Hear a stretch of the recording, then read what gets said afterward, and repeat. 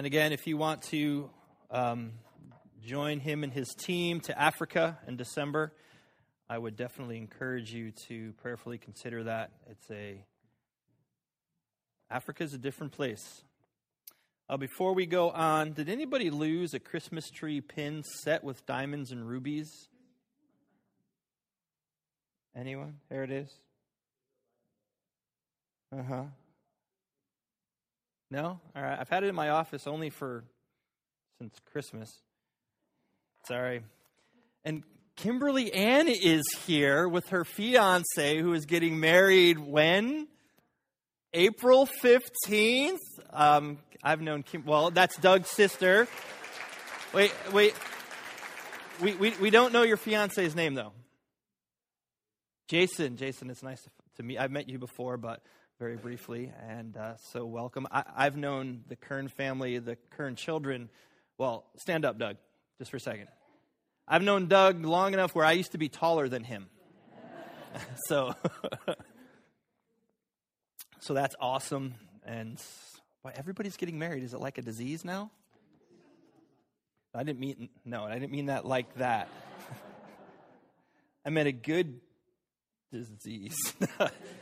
Let's pray. God, thank you for grace and forgiveness, and that I've learned how to eat crow in many different flavors and styles. And Lord, I just want to praise you for what you're doing, not only here at our church, but in your church across the world, and how that that the support of the people here can send people to feed 300 kids in Haiti, maybe the only meal that they had for an entire week. Yeah,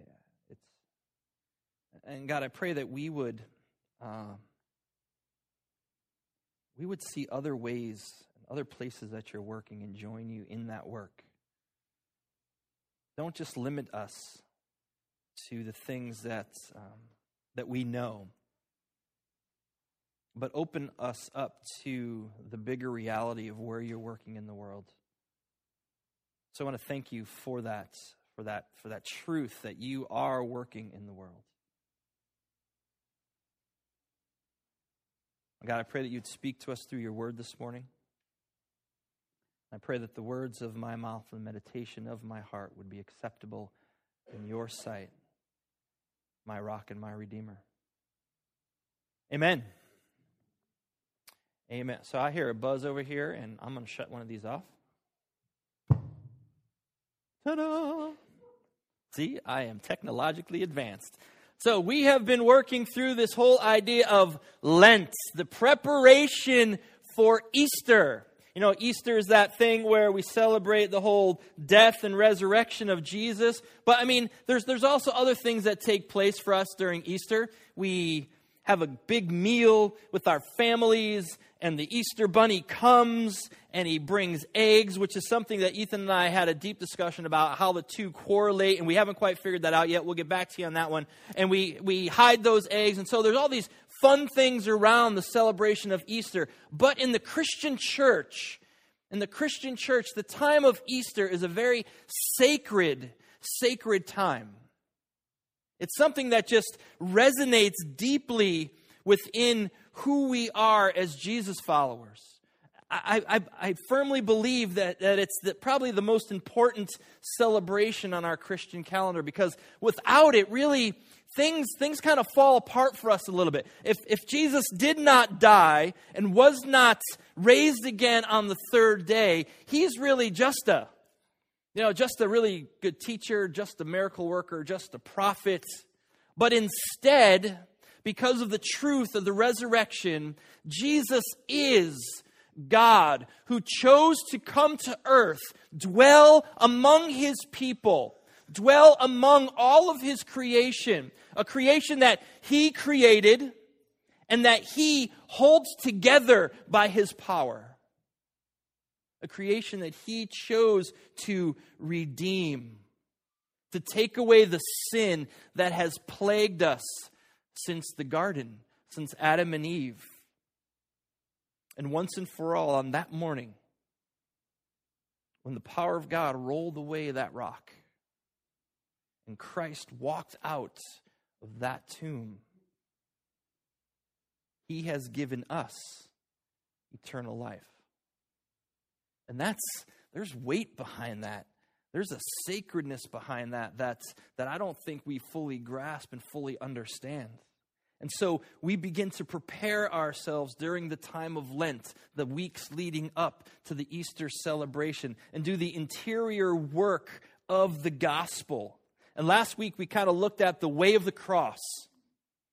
And we looked at those red letters that Jesus spoke in the Gospel of Mark, and it talked about picking up your cross and following Christ, denying yourself and following Christ, choosing to lose your life so that you can gain authentic, real life. Those were the words that Jesus spoke. And we live that way. We live the way of the cross. We live in denying ourselves. We live by choosing to lose our life in response to what Jesus has already done for us. Not to get God to love us, but because of Jesus, we are already loved. And our response to that love is to deny ourselves, to pick up our cross. You have already been forgiven in Christ. You don't have to earn it. You have already received the grace of God. You no longer have to earn it. And so we kind of wrestled with those ideas a little bit last week. The way of the cross. We ended with asking the question, where have we lost our way? Where have we dropped the cross? Where have we looked to the world to satisfy our needs and our wants? Tozer would write this in his book, Pursuit of God. God is so vastly wonderful, so utterly and completely delightful that he can, without anything other than himself, meet and overflow the deepest demands of our nature. Where have we lost that truth? And so the lectionary this week continues on. It continues on with crosstalk. And we're going to find ourselves in 1 Corinthians this time. And today we're going to read a little, and we're going to chat a little, and we're going to read a little more, and we're going to chat a little more. So let's get into it. 1 Corinthians chapter 1. For the message of the cross is foolishness to those who are perishing, but to us who are being saved it is the power of God. For it is written, I will destroy the wisdom of the wise, the intelligence of the intelligent I will frustrate. Now, all through the Old Testament, God is pointing to Jesus. He is pointing to the redemption story of what Christ is going to do on the cross. And now through the crucifixion that has already taken place, that plan has come to fruition. God's plan has come to fruition. The gospel is not some new wisdom, some new idea, some new philosophy, some new theology. It has always been God's plan. It's not some way that we're trying to figure out and understand who God is. Because here's the thing. No human being in their right mind, or no human being even in their wrong mind, could fathom to come up with an idea to crucify the Messiah to redeem the world. That's what Paul is saying here. It doesn't make any sense. Nobody in their right mind would come up with that. And to move beyond the cross for Paul is to move beyond Christ and to miss the gospel altogether. So, crucifixion, resurrection, Jesus. This is a turning point in history. This changes the game in history.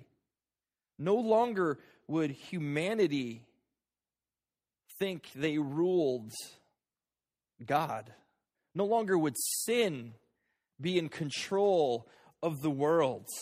Especially in the context of our relationship to God. Through the cross and through the resurrection of Christ, there's an age that's coming to an end, and what Paul says, there's going to be people that are going to hang on to the old thing, and guess what? It's not going to go well with them there. It's not going to end well.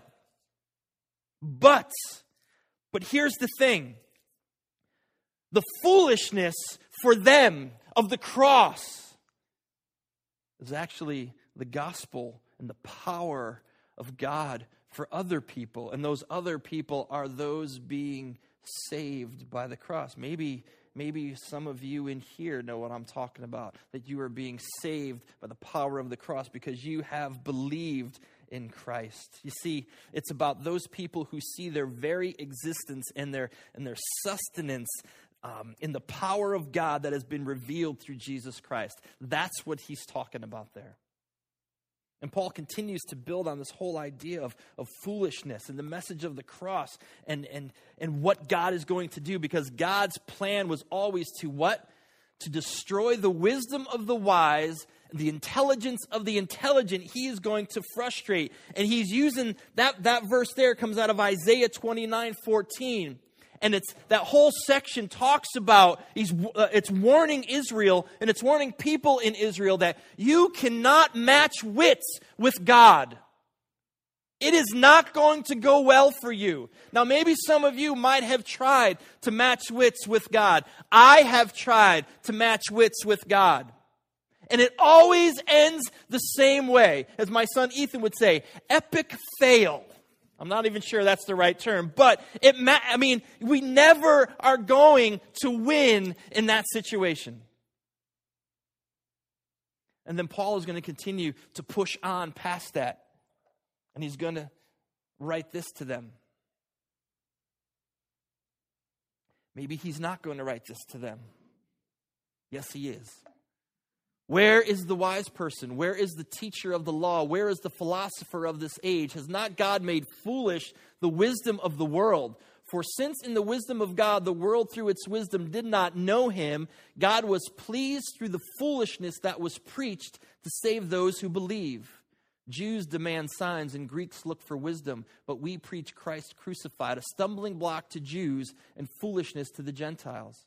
But to those whom God has called, both Jews and Greeks, Christ, the power of God and the wisdom of God. For the foolishness of God is wiser than human wisdom, and the weakness of God is stronger than human strength. Paul starts off, he's going to ask some rhetorical questions. Well, where are they? Where are all the smart people? Where are all the wise teachers? Where are all the people that have spoken this reason and this intelligence and this wisdom? Especially in light of the foolishness of God. Where have they all gone? These teachers. What God has done is taken their idea of wisdom, their idea of what should happen and the way things should play out, and he has flipped it upside down and made it foolishness. Kind of almost made it a joke. He has taken everything that humanity has thought to be wise and said, yeah, no. And went, flip, and has changed it to their foolishness. I mean, on our own, in our own broken, scrambled egg head flesh, we can't know God. Through our own wisdom that's not even a match for who God is, we can't know God. Left to ourselves, humanity can't figure it out.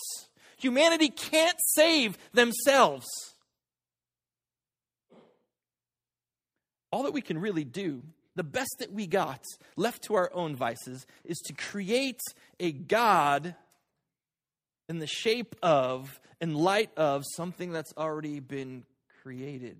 It's what Romans chapter 1 talks about. And at best, we can create a God in our own likeness. I thought about that for a minute. I would look good as a God. Well, I know these chiseled features. And I was thinking, what God would I be God of? Like, I don't think I'd be big enough to be God of the world. So maybe like the God of sarcasm. I mean, people would pray to me for like pithy little jabs, you know? I mean, how cool. Never mind. But it's why in our culture today that everybody seems to be spiritual, because we're all creating our own gods. Everybody seems to be spiritual, but not many people have a healthy, reverent fear of the Lord. So many people in our culture today say, I'm spiritual, but not religious, but yet they lack the indwelling of the Holy Spirit. That's a dangerous place to be. They have this philosophy that, well, God in my definition. He wants me to be happy. And so he doesn't mind if I do this or that or the other thing. I mean, he wants the best for me. Unfortunately, the best for me is usually the best for me in my own definition of what's the best for me. And so our idols no longer are just made of wood and gold or from apple. Our idols become things of, that was a joke, come on, that was good. Our idols become things of our hearts. Things that we create in our own hearts. You know, in Genesis, I love the first couple chapters of Genesis because it's just this beautiful poem, this beautiful creation poem. And as you read it, God creates all of these blessings for Adam and Eve, all of this stuff. And he blesses them with all the, like everything they want. Their needs are met. They have joy. They have comfort. They have purpose.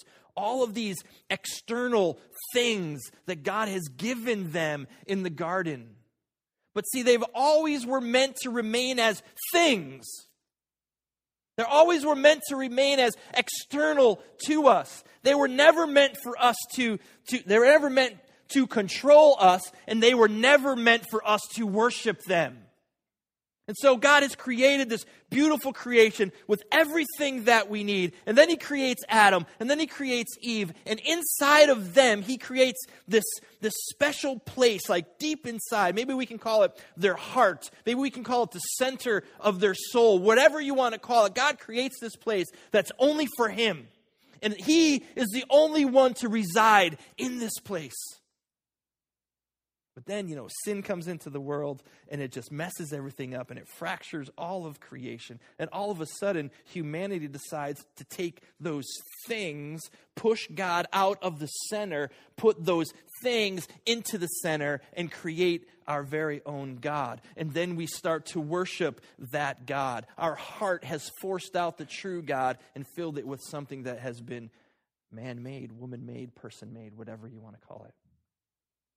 And now because of that, the world lives with the lack of peace. I mean biblical peace. I mean that the shalom of God. I mean wholeness and completeness and passion. We lack that because we have forced God out of the center and filled it with stuff. I mean, but how is it even possible that we can consider being whole without God in the center of our lives? How is it possible that we can even consider being complete by worshiping something other than the triune God who's created everything? What Paul's getting at here is that a God that's made through human wisdom just is a projection of human brokenness. And that becomes, for whatever reason, this God that we make a source of pride. And then when we find this God and we project it out there and then we end up worshiping it, it's called idolatry. And man, the Bible, if you want to read about idolatry in the Bible, that's a scary thing to get involved with. That's not a good place for us to be. And so when the wise of the world begin to create gods, and let me tell you, we can be considered the wise of the world, because how many of us have always figured out that, I got this, I can figure this out. We are the wise of the world. And so when we create those gods, there's one major thing, there's a lot of things missing, but the one big thing is that God that we create lacks the graciousness, the love and the compassion that would extend beyond us to someone who is undeserving of it. Because isn't that who God is? We don't deserve grace, mercy, love of God. He extends it to us. But when we create those gods, we put demands on people. We demand them to behave in a certain way, to think in a certain way, to maybe dress in a certain way, to do certain things. And if they fail to live up to our expectations of what they should be doing because we've created this thing in us, then guess what? We cast them aside. Wasn't that the story of the Pharisees in the Bible? They created all of these rules that actually had rules to make sure that you followed the rules, and they were the ones that were in, and everybody else was out because they could not possibly live up to all of the good rules that they were living up to. And we do the same thing in church, which is scary to think about. But Paul wants us to know that there's something way better. There's something way better. There's actually a wisdom that is wise. There's actually a wisdom based in truth. There's actually a wisdom that is rock solid and built on a firm foundation. And that is the wisdom of God. That is the wisdom of God. And that stands in direct contrast to the wisdom of the world. I'm hungry. The Lord, I think it was upper dietary tract there. I just take a few more sips and fill my belly just in case. Wow, that will take the wind right out of one. Say, where am I here? Okay, the Lord is pleased. The Lord is pleased to bring people into a right relationship with himself. And I can imagine him sitting in heaven going, watch this. This is going to snap their rubber band. And he brings the cross. It goes against everything that makes any sense. He brings the cross to bring us into right relationship with him. The foolishness of the cross. And the world goes, what? The disciples go, huh? This is not the way it's supposed to be. It doesn't make sense that a Messiah would be crucified. It went against all reason. It doesn't make sense that a God who we have snubbed, who we have sinned against, who we have walked away from, would actually create a plan that involved his one and only son dying so that we can come back into a right relationship with him. That doesn't make sense in the wisdom of the world. Salvation never did nor was ever supposed to be something that we could figure out.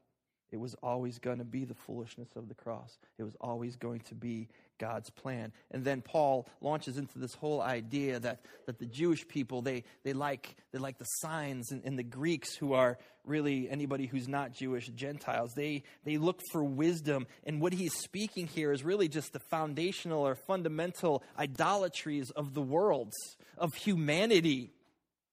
We fully believe that a all-wise God and an all-powerful God is the God that we should worship. Right? I mean, not too many people are going to argue with that. Our God should be all-powerful and our God should be all-wise. Now, if you want to argue with that, that's okay. We're pretty open here. You could be wrong. We give you space to be wrong. But for most people, they are not going to argue with that fact. But in saying that, we look at the all-powerful God, we look at the all-wise God, and we kind of put this, we look through a lens of saying, he needs to be all-powerful and all-wise in my best interests. He needs to be all-powerful and all-wise so that my life goes well, so that things aren't too bumpy. I can take a few bumps because God is all-powerful and all-wise, and he's going to come in, swoop down, and rescue me, and it's all going to smell like roses. He needs to exercise all of his God stuff on my behalf. And the wisdom, I should be able to understand that wisdom because it's for me. God is wise for me. God is powerful for me. Last week, remember I said that it's sometimes like when I pray to God, it's like he doesn't listen to a rational thought process that I have laid out before him. And I think my life would go much better if he would have went, yes, Dennis, that's what I should be doing. But that's not who God is. And you know how we've fallen into idolatry? That's a great question. I'm glad you asked. This is how we know we've fallen into the idolatry. We replace the true God with a God who should be doing everything for me. It's not the God of the universe. It's my own personal God. It's my drive-up window. It's my quick order. It's my list that needs to be answered. If he's got time, he can throw in a few bones for you. I'm good with that. We know we've fallen into idolatry when we insist that God does things that the way that we believe those things should do. And make sense to me. God should make sense to me. And when we start thinking and believing that way, we have created a God who is not at all the true God. What if, just think about it for a second, what if by some twisted fate of a parallel universe on Fringe, that God decided to listen to humanity, that God decided to go, I'm going to use their plan. That works much better than what I've decided. What if God did that? Guess what? The cross would be non-existent. There would be no redemptive history at all. Maybe there would I don't know what there would be instead, because the cross was not one of a few possibilities that God could have thrown out there. It was the answer, the perfect answer to fixing what we have messed up. It was the only answer. It was the best way, the only way. So for the Jews, they wanted signs. They liked signs. They liked a God who did miracles. And rightly so, because that was such a huge part of their national history. I mean, from the flood to Abraham and Isaac and the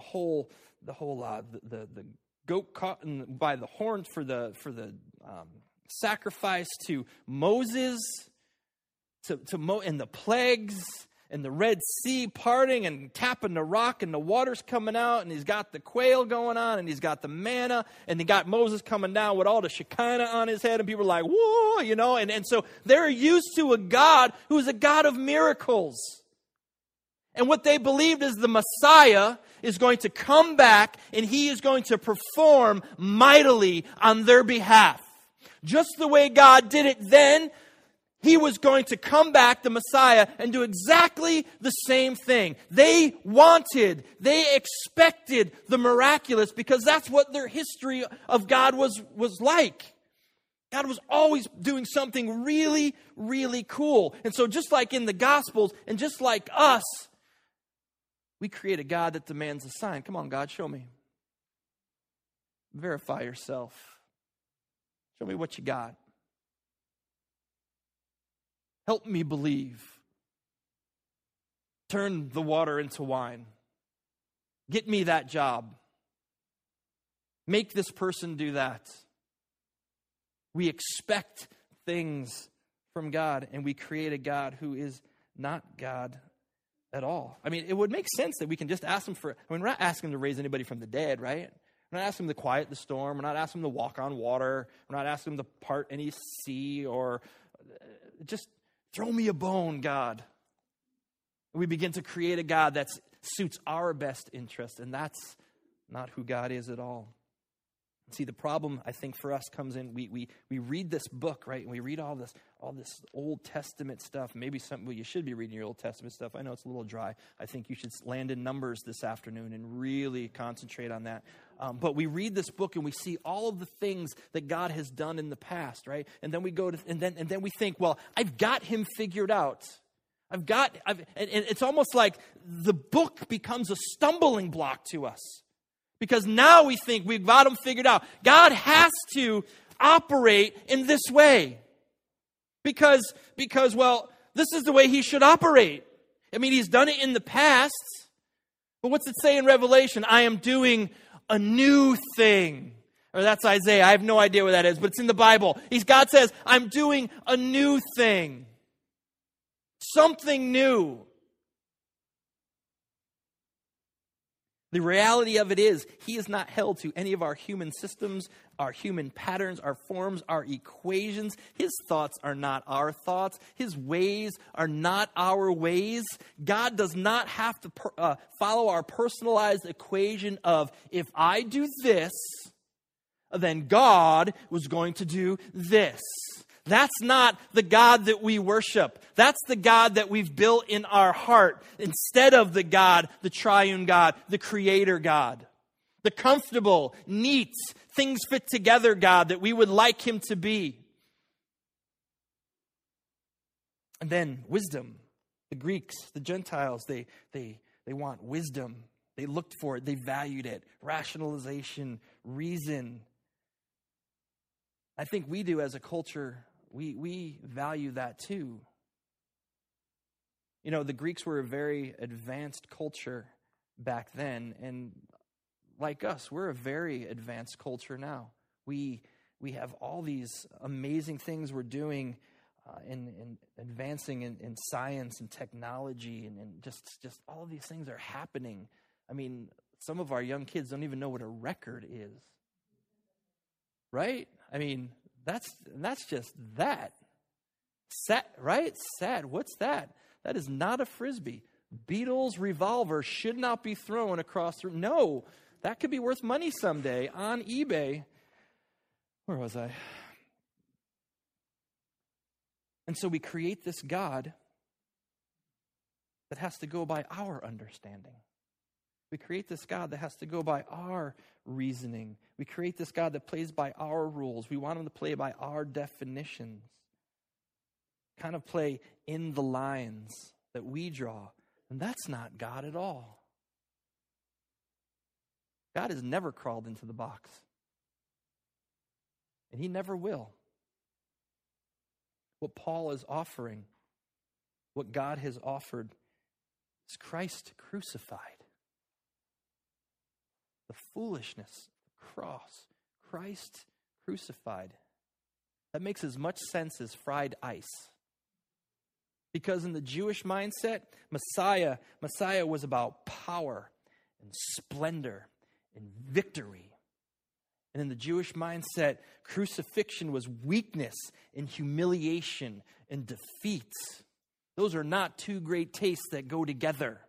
That is not your basic Reese's peanut butter cup. That is oil and water, and they just don't mix, and it didn't make sense, the foolishness of the cross. And then when you think about the Greeks and the Gentiles in their wisdom, it was nothing short of superstitious madness.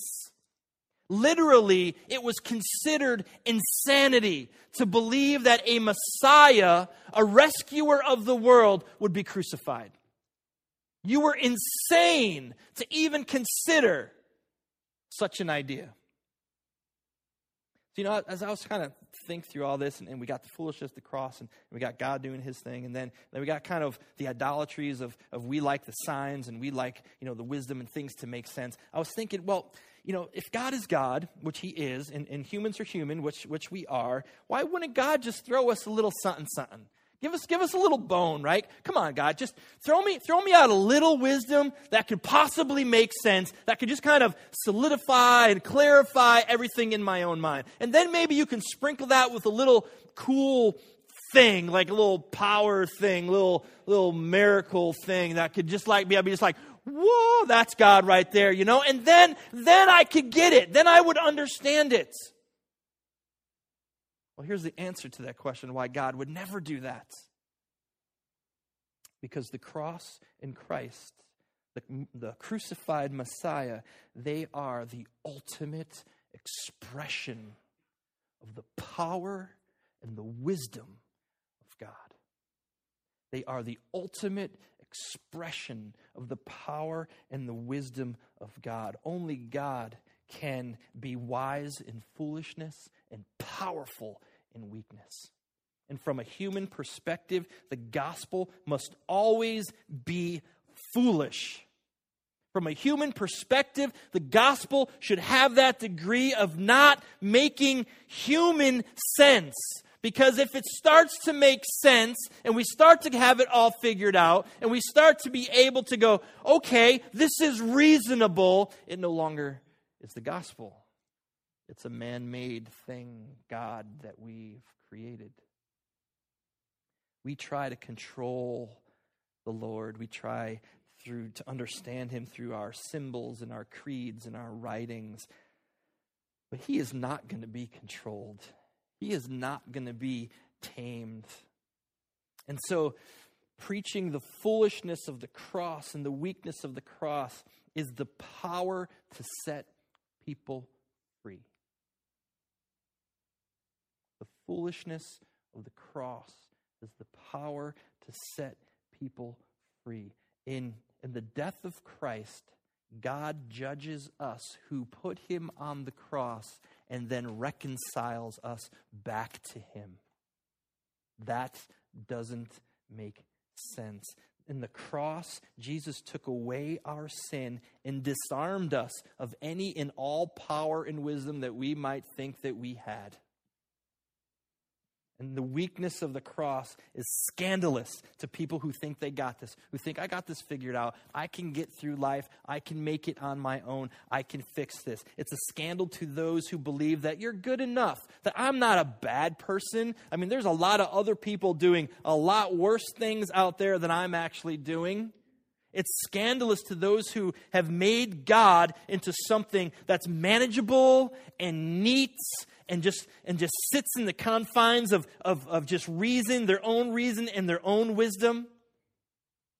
But to those who recognize their need for mercy, for those who recognize their need for grace, for those who recognize their need for forgiveness, the foolishness of the cross is the best news. It goes beyond good. It's the best news. It is God's ultimate power. It's God's ultimate wisdom poured out for us. And so as we continue our journey through Lent, let's ask some questions that you can work through for the week. Where has God become a thing in your life? Where has God become a thing? How have you forced the true God out of the center and you've made something else other than him your God, your focal point, your place of worship? Where are you relying on your own wisdom? Where are you relying on your own power to walk in this journey and not allowing the free gift of grace, the free gift of mercy through Jesus Christ to fill your life? Cease striving and know that he is God. That's the gospel. Lord, we want to thank you that even though we wrestle with you and we try to take the wheel and we try to steer the boat ourselves, you will never stop loving us. You will never give up on us. Your love is all-powerful. Your mercy is just new every morning. Grace is amazing.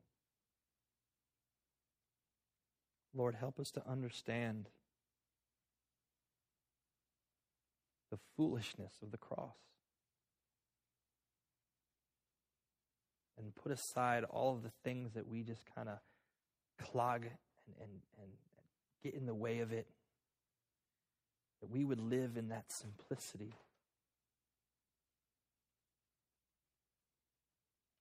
Thank you that your foolishness is wiser than any wisdom we can ever come up with, and your weakness is more powerful than anything that we could try to get done ourselves.